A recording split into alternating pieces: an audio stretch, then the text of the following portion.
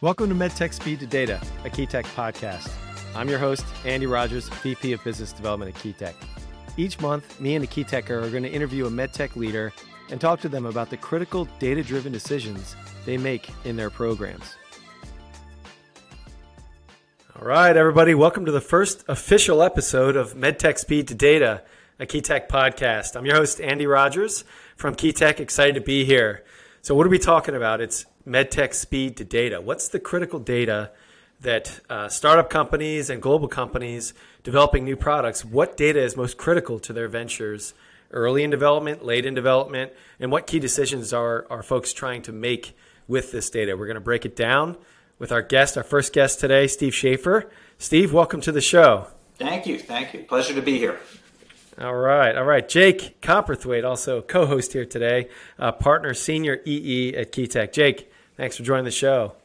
Hey, Andy. Hey, Steve. Excited to be on today. All right, so before we get into it here, I'm going to make you blush a little bit. Very, very excited to have you on the show. It's going to be a great interview. So Steve's an executive with concentration on taking innovation from concept to commercialization at life science, medical device, and technology companies. Broad experience in all kinds of areas: sales, marketing, operations, business development, accounting, and financial management.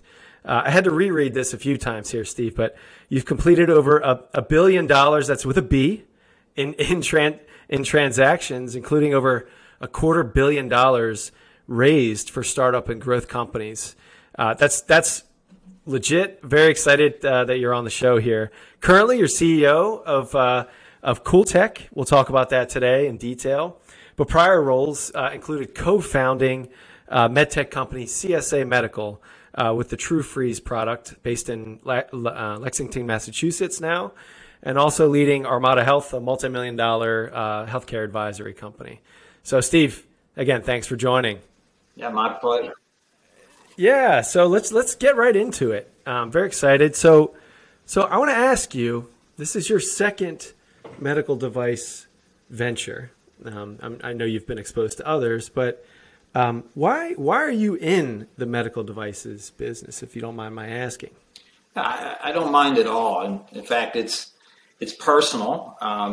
The reason why I keep coming back to medical device, which is a very difficult industry, is that I've seen firsthand the impact that innovation can bring to improve people's lives, to even save people's lives. Early on in my career, when I was a CPA, I was a partner in a CPA firm. One of my partners, years later, developed esophageal cancer, and unfortunately, he died. Despite the fact that there were treatments available for him. So a couple things went wrong. One is he didn't go to the right type of doctor to properly diagnose him and give him the correct treatment plan. And two, there were innovations that were just down the street that could have, and most likely would have, completely cured him. But he died, and he left, two kids behind. It was really tragic. But that story gets repeated all the time. And I was actually the co-founder of a company that developed the treatment for that, which is now part of Steris Corporation. And it's called TrueFreeze. And it could have ablated the diseased tissue, allowed healthy tissue to regrow, and most likely he'd be with us today. So it means a lot to me. Both my parents passed away too early from cancer. And so, anything we can do, and there is a lot we can do with the incredible inventions that are out there, to bringing from concept to actually out there helping people. That's why I do it. Yeah, it's very impactful, Steve. I didn't know that background, so thanks for that description. And yeah, every day we're working on products like this, and it's both you have to catch these diseases early, and you have to know how to treat them, and you have to monitor them, like this continuous cycle: prevent, detect, treat, monitor. So there's a lot of innovation out there in all those areas. So can you tell us a little bit about CoolTech? Tell us about the company. How long have you been there? Just a kind of high-level overview. Sure. So I've been involved since the inception, but full-time since the middle of 2020. So about a year and a half in my current role. And, CoolTech has a platform technology for evaporative cooling. And, you'd think we're going to have an HVAC conversation, but actually there are, profound medical applications for it. One is through a product called CoolStat, and that's to cool people who need to get cooled after a traumatic event. And the other is a pain management platform. Key product being developed is called MyHelper, and that's for migraine and other pain and neurological disorders. Got it. So there's two products, and we're going to focus on each. Let's start with the CoolStat platform, the in-clinic product. What is the status of that product? And can you talk about just maybe some of the high-level features there? Sure. So CoolStat was developed to provide a better way, a more cost-effective way, a way without side effects to cool people after they've had a heart attack, a stroke, a seizure, a traumatic brain injury, any reason why they might develop a fever that can't be controlled, which will probably kill them, or they need to be cooled in order to help preserve their brain and their heart and other vital organs. So CoolStat is different in that it uses simply dry room air, no chemicals, no drugs, just dry room air to trigger an evaporative process. So it blows air through the nose, across the nasal turbinates. The body has to give energy for that liquid to change phases from liquid to gas, the evaporation. And that energy extraction pulls out heat and creates cooling. Just like if you'd get out of the shower on a hot summer day and a breeze blows across you, you feel cold, even though it's 90 degrees outside. It's the same principle. But we use it to systemically cool the body. And the really cool thing about it is that people don't shiver. Normally, any type of cooling, you go outside, forget your coat, it's 20 degrees out, you're going to shiver, right? You're going to fight it. You want to bring your body back to a normal temperature. And that shivering, it makes it intolerable. And so other cooling methods that use surface cooling, people shiver terribly and they have to paralyze them, which is not something that you want to have to do. CoolStat doesn't trigger that response. So we're really excited because it's very cost effective, extremely easy to use. It's the only portable option in the market. It is not cleared yet by the FDA, so it's still in studies only. Got it. So I think you answered my next question. It's still in studies here, and we'll talk about the clinical study and what key data is important. But I think it's worth asking, and I know you joined the company a year and a half ago, but could you describe to our audience, if you're aware of this, what early data was collected on this general therapy to say, hey, this is worth an actual product? I mean, we know that there are targeted temperature management products out there that actively cool externally and things like that. But how did you kind of know that this was a viable product? Yeah, so the initial data was animal model testing. We used a porcine model. So we cooled pigs using the same method, and we measured the cooling efficiency, and we also measured the feedback, the biofeedback from the animals to determine that it was safe. And that was the most important thing. The other thing is that we matched it up with what the market opportunity and the market needs were. So you could prove that you could do it in an animal model. It's probably highly transferable to other mammals and humans. But does anyone care? Should you commercialize something? Well, what worth does that have to the healthcare industry? And so when those two match up, hey, this is something that's needed, there's a potential for a compelling advantage, and the early preclinical work is showing great results, that's when it makes sense to move to the next stage. And everything has to go through stages and prove its worth through each stage. So the next step was, early feasibility and safety testing with a prototype before the device is actually available.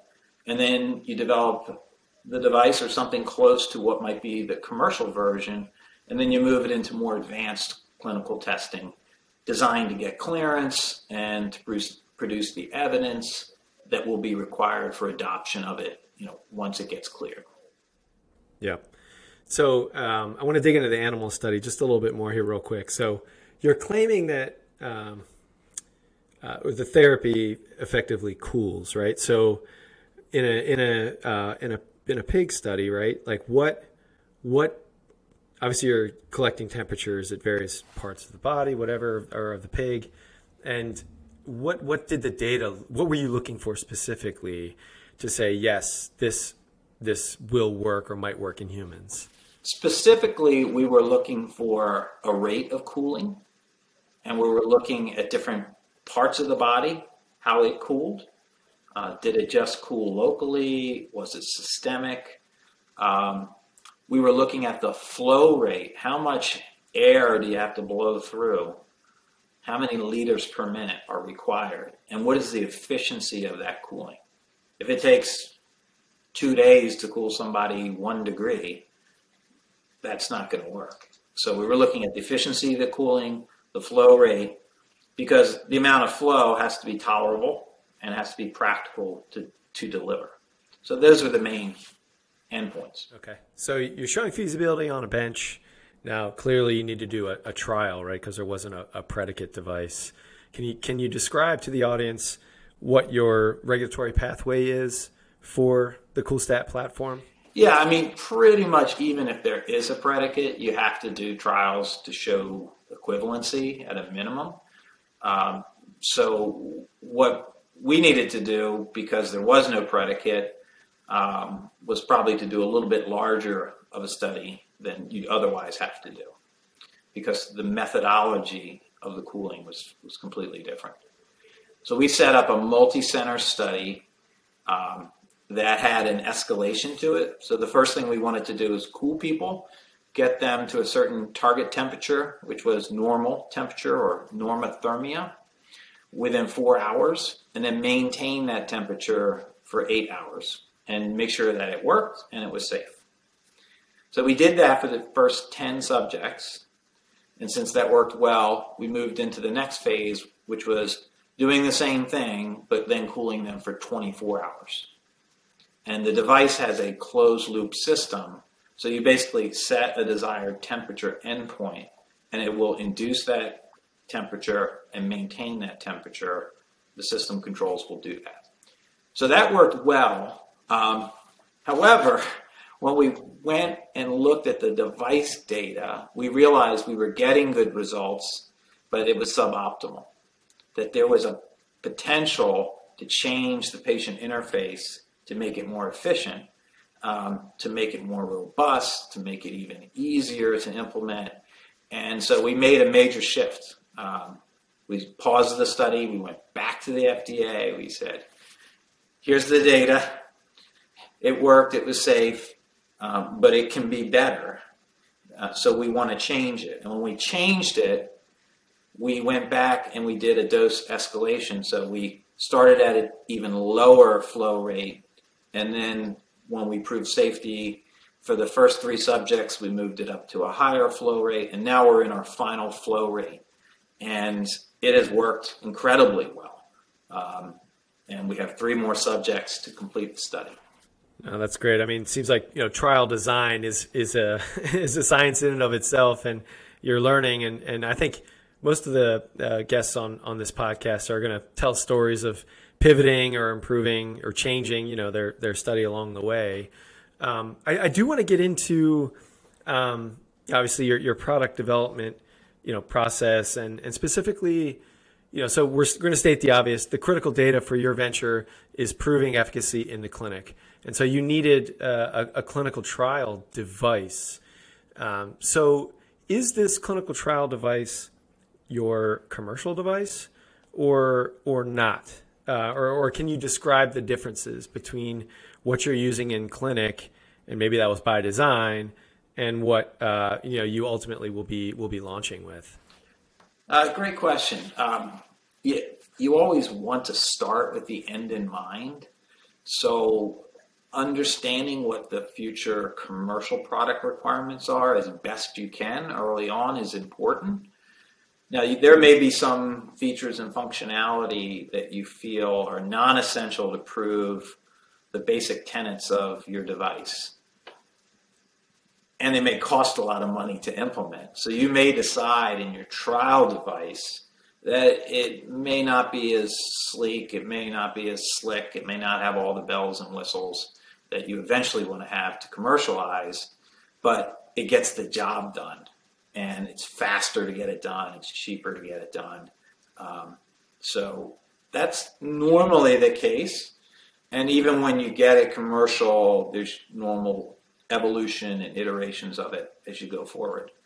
But I think we did a pretty thorough job of getting it to the point where it could be the commercial device, especially with the pivot we made within that study. We went back to our product development partner, CoolTech. They help us engineer the new interface to reconfigure and validate the device and the controls and software. And so we've essentially kind of moved to what a commercial device should be within the study period. And it was cost effective, and it allows us to go, immediately post clearance into commercialization. Got it. No, that's great. I mean, ideally, yeah, you're doing your trial with your commercial device. So I'm glad you're there. So now that we talked a little bit about the device, let's talk a little bit more about the clinical data. So you mentioned 4 hours, 8 hours, 10 subjects, 24 hours. How were you collecting the temperature data on the human, and how did you determine the size of your trial and that data was sufficient enough to for the study? Yeah, so it's a little bit different with such an objective measurement as temperature. There's validated temperature monitoring probes and software to store it that's commonly used in the hospital, and we just piggyback into that.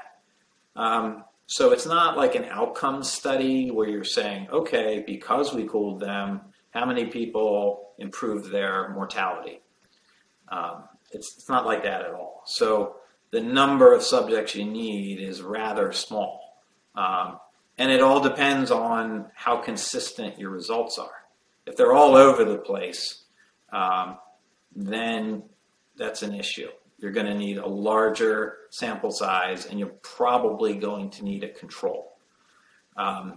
With something objective like temperature management, I mean, there's really, you either lowered their temperature or you didn't, right? Having a randomized controlled trial really doesn't make sense because it's such an objective measurement.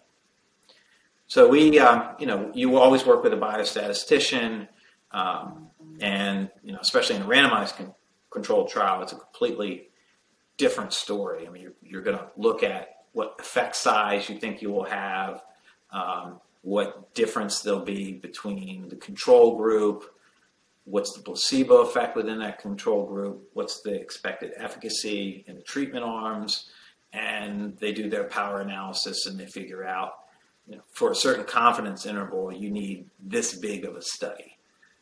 For ours, for temperature management, it hasn't been that complex. So we basically picked a practical number that we thought the FDA would agree is sufficient. Got it. Yeah. So it wasn't too involved there in the analysis. So the devices are in the field. How many are in the field, or how many are in the trial, I should say, and what infrastructure did you have to put in place, to support those devices? We have 3 centers. Each center has 2 devices, a primary and a backup. And we had to do a whole lot of work, leaning heavily on our development partner, to create those devices, to monitor those devices, to make changes to devices when we made the amendment. So it's a lot of work. We also look at every subject that's enrolled and treated. We look at the device data right afterwards.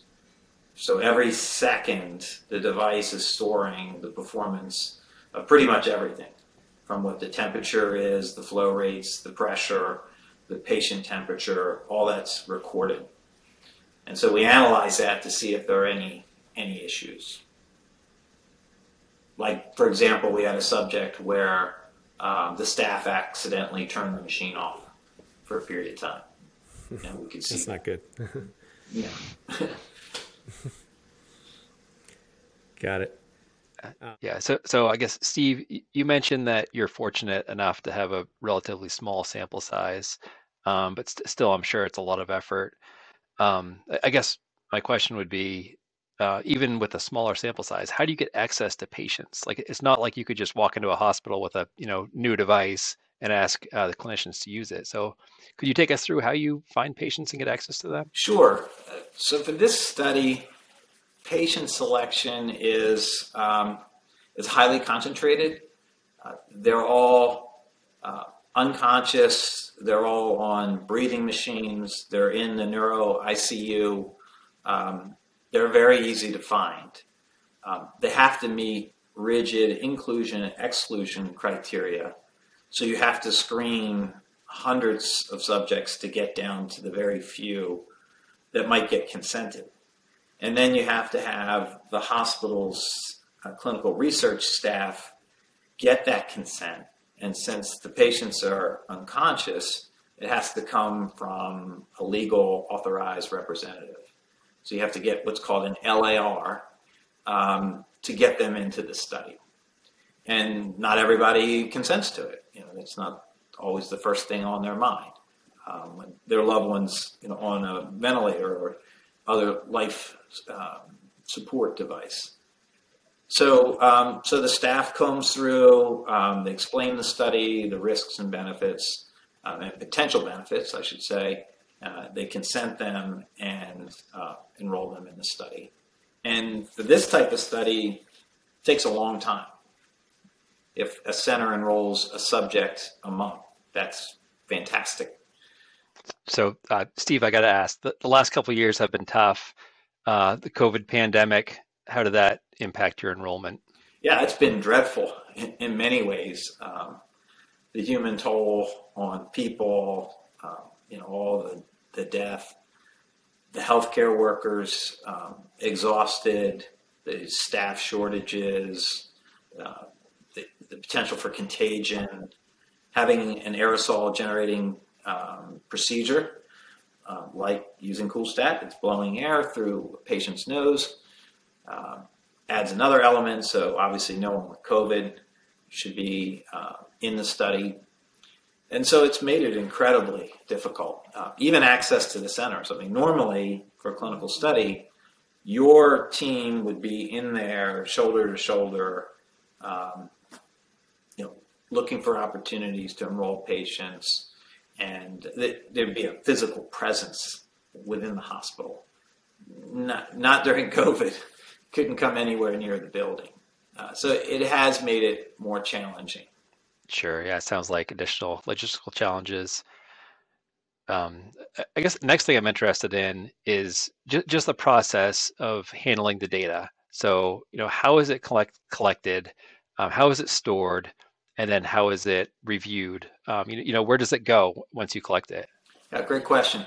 So it starts out being recorded on predetermined, what are called CRFs. So they're forms that tie to the protocol, what data to be gathered and how it's to be gathered is all pre-specified. So it actually starts out on paper and then it is entered into an electronic data capture software system and a database that's been built and validated. We use a partner called MedNet on that, and then that data is aggregated, it's validated, And we also, in this study, have the luxury of the device data as well. So we can match up what the device said happened to what the human said happened when they recorded it off their devices. So it's a good way to make sure that there's consistency in the data. Sure, makes sense. So how soon can you see the data? Are you looking at it, daily or weekly? When are you able to get your eyes on it? Yeah, so we can see it usually within 24 hours, and we look as soon as it comes in. There's no reason not to in this case. It's not a blinded study. There's no randomization. So you really want to see what happened as soon as possible, and if there are any issues, you want to address them, before the next patient gets enrolled. So it might have been the training of the staff and how to administer the therapy. Maybe there was something that didn't work as well as you wanted. You can see that in the data. You can take corrective action. So we look right away. Plus, we're curious because we want to see how well it worked. We're human. Yeah, what do you do if the data doesn't look like you expect it to in a trial? Yeah, so safety is paramount. So you're always going to look for any potential safety issues and address them appropriately. And if there's safety issues, you're going to follow the procedures for that. Fortunately, we haven't had those issues. So it's all about performance. And did it work on every patient? No. Did we see some reasons why? Yes. Have we corrected most of them? Yeah, I'd say we corrected all of them. And on some subjects, it'll work better than others. Someone who's 500 pounds, it's a lot more to cool than someone who's 120 pounds. So then you start to understand some of the dynamics of, subject variability, and you can start to formulate how you might be able to market this in the future, what instructions you'll give, what the labeling will look like. There's a lot of rich, interesting things that can be learned. When you're looking at the data beyond safety, is there kind of a go, no-go threshold where, if after some period of time the results aren't looking so good, you might stop the study and redirect things? Yeah, absolutely. You could say, if it were the case that it's ineffective and it's not worth going forward, and you can just stop a study. Doesn't have to be for safety reasons. You just may not merit going any further. You may find that it's suboptimal, but there's a way to correct that, which we did. And so, it all depends on what endpoint you think is commercially viable, and whether it's worth marching forward or not. And I quite frankly, I thought we had really good results, but just not like incredibly compelling over what was out in the market. It might have been better, but when we made the change, now I think we have something that's, a night and day improvement. Beyond improved versatility, I think that now we're going to be able to prove some pretty big advantages. Yeah, and this is with the added irrigation feature.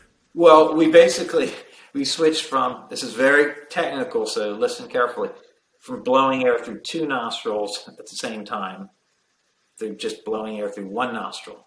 So now the air can go in one nostril and out the other, kind of like a neti pot flow pattern.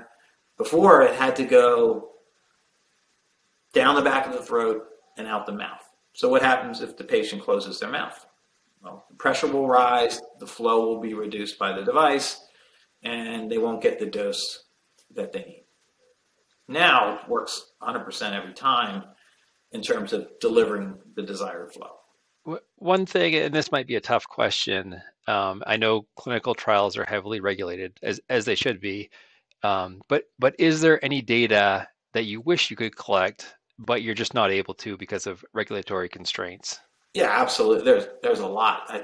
The most significant is we had a desire to study beginning cooling out of the hospital, a point of first response. Now it takes 4, 6, 8 hours before people start to get cooled. And it's potentially too late. I mean, every minute is precious, much less hours. And so our vision, and it still is, was to be able to, because we're the only portable option, is to be able to put it on the ambulance, equip the paramedics with it. But we weren't able to do that because we weren't able to get a community consent, because the patients are dead or unconscious at a minimum. They can't get consent. And so in order to start a therapy right away, you have to have what's called community consent. And they didn't think we were ready to do that until we proved the safety and efficacy within the hospital. So I would love to do that study, but we can't, not now. One day. One day. That's interesting. Okay. So, I mean, I feel like we've touched on what data is important, how you're collecting it. I guess when will your trial be completed? You don't have many patients, but are you close? We only have 3 more to go. So yes, we are close. I'm going to have to go get my crystal ball to tell you how long it will take to get those 3. I hope we'll be done in April, possibly sooner. All right. So, Steve, let's go into the lightning round here. Let's have a little fun. All right. We'll focus on the CoolStat platform for now. But all right, so you've had success developing products, getting them through trials and on the market. So what advice do you have for entrepreneurs that are fundraising right now? Trying to get traction, showing these early concepts, without clinical data. What advice do you have for these startup entrepreneurs to get where you are now, in the driver's seat, towards the end of a trial, looking at the commercialization? It's tough out there in medtech to get funding. To get early funding is even harder. And the traditional venture capital firm who would come in at a very early stage, like a concept stage, preclinical, they really don't do that anymore. So you're forced to source your funds from private investors, angels, small funds, maybe state-run funds, and high net worth individuals. The other source is grants, very important. So that kind of angel money and grant money is your target when you're at that stage. And there you want to have something that people can identify with. Maybe they have a personal connection to the desire to bring a solution for the disease or the need for a diagnostic. You've got to do your homework. You've got to be able to lay out, the plan, what it's going to take to get there, what it's going to look like when you get there, the business model will look like. You've got to go through all the standard business plan stuff. And the more primary and secondary research you have to back up your story, the better. Yeah, I was listening to a MedTech podcast, not this one, but a different one. And one of the I think it was kind of a news report, and reimbursement, which is not surprising here, but that the reimbursement projections is one of the most important sort of indicators for success. So can you talk a little bit about reimbursement for targeted temperature management for CoolTech? How it's going to get paid for is critical.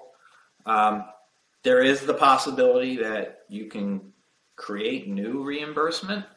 And even if you get a code, doesn't mean you're going to get coverage by commercial insurers. So you're going to end up in the end, you have to have the data to support that it's cost effective. So there's not just efficacy, it's cost effective. It makes sense. So for temperature management, these patients are in intensive care. They're admitted. They fall under DRGs. It's a package deal for care for them. And so the reimbursement the hospital gets to care for that patient is the reimbursement. And so how does CoolStack doesn't get specifically covered or won't, but it'll be part of the costs they already incur, and it will allow them to reduce those costs. What is the rough cost equation on this product? Is it that you're reducing the number of days in an ICU potentially, and of course saving the life, but is it as simple as reducing the time in the ICU that really is like the value you're communicating? Well, that's a huge value. When someone spikes a fever that can't be controlled by medication and is raging out of control, they have to reduce it.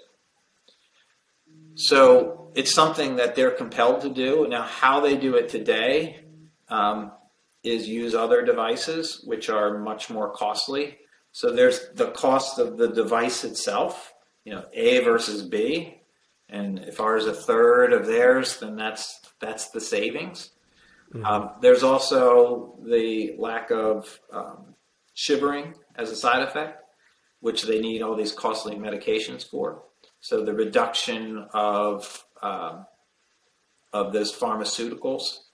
And lastly would be if you do anything to lessen their stay, then that's very helpful as well. So if they don't have to be as deeply sedated and paralyzed to avoid the shivering, then it stands to reason that they will be out of the ICU faster, which is big bucks.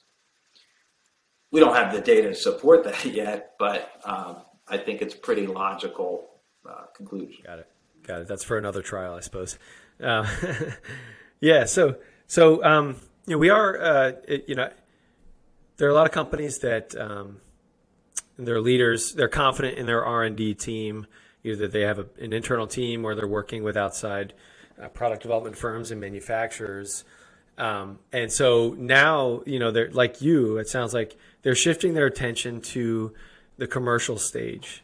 So we're still in the lightning round. It's a very, very slow lightning round here, but let's keep going. What are you doing to prepare to shift from a preclinical, pre-commercial to now a commercial, potentially a commercial organization? What advice? What are you doing, and maybe what advice do you have, given that this isn't your first rodeo, to prepare for a commercial company? Yeah, frankly, we're not doing anything right now. We foresee the sale to be very targeted. There's only like 140 hospitals that even take care of patients like this. So we don't think we're going to need a big infrastructure. For people preparing, it's all about how the sale is going to be made and what process you'll have to go through. So if you're selling $1 million laser, and it's got to go through a whole different, capital acquisition process. The people you would need to sell that are very different. They have a different background. It might be a sale to a physician. It might be a sale to a nurse who's right on the front line. Could be a sale to a, acute care center. It all depends on how that eventual sale process will be made. That determines the type of infrastructure and team that you need to put together. Yeah. So another question for you, like what industry groups or, resources have you tapped into to really help you get to where you are today with your startup medical device company? I would say that the NIH has been a great partner, both for temperature management and for pain management. We've done large SBIR grants, cooperative research with academic institutions. We work locally with Johns Hopkins and University of Maryland and MedStar, and they've been great partners. So those are the main organizations. As you go forward, there are a lot of nursing associations that might be relevant that need to know about your product, that can help you. If you're helping them, they want to spread the word about things that will help them do their job better. All right. I think that concludes our lightning round, Steve. So thanks for answering all our questions. And I think this concludes our first episode of MedTech Speed to Data Key Tech podcast. So everybody, thanks for joining. Steve, thanks for coming on the episode. Jake, great insightful questions related to the trial and the devices. So that's it. Thanks, everybody. Thanks for tuning in to MedTech Speed to Data, a KeyTech podcast. Join us each month for more ways to get the right data faster to inform critical decisions. Find additional resources on our website, keytechinc.com. If you like this episode, don't forget to subscribe, and please leave a review on iTunes whenever you listen. Thanks.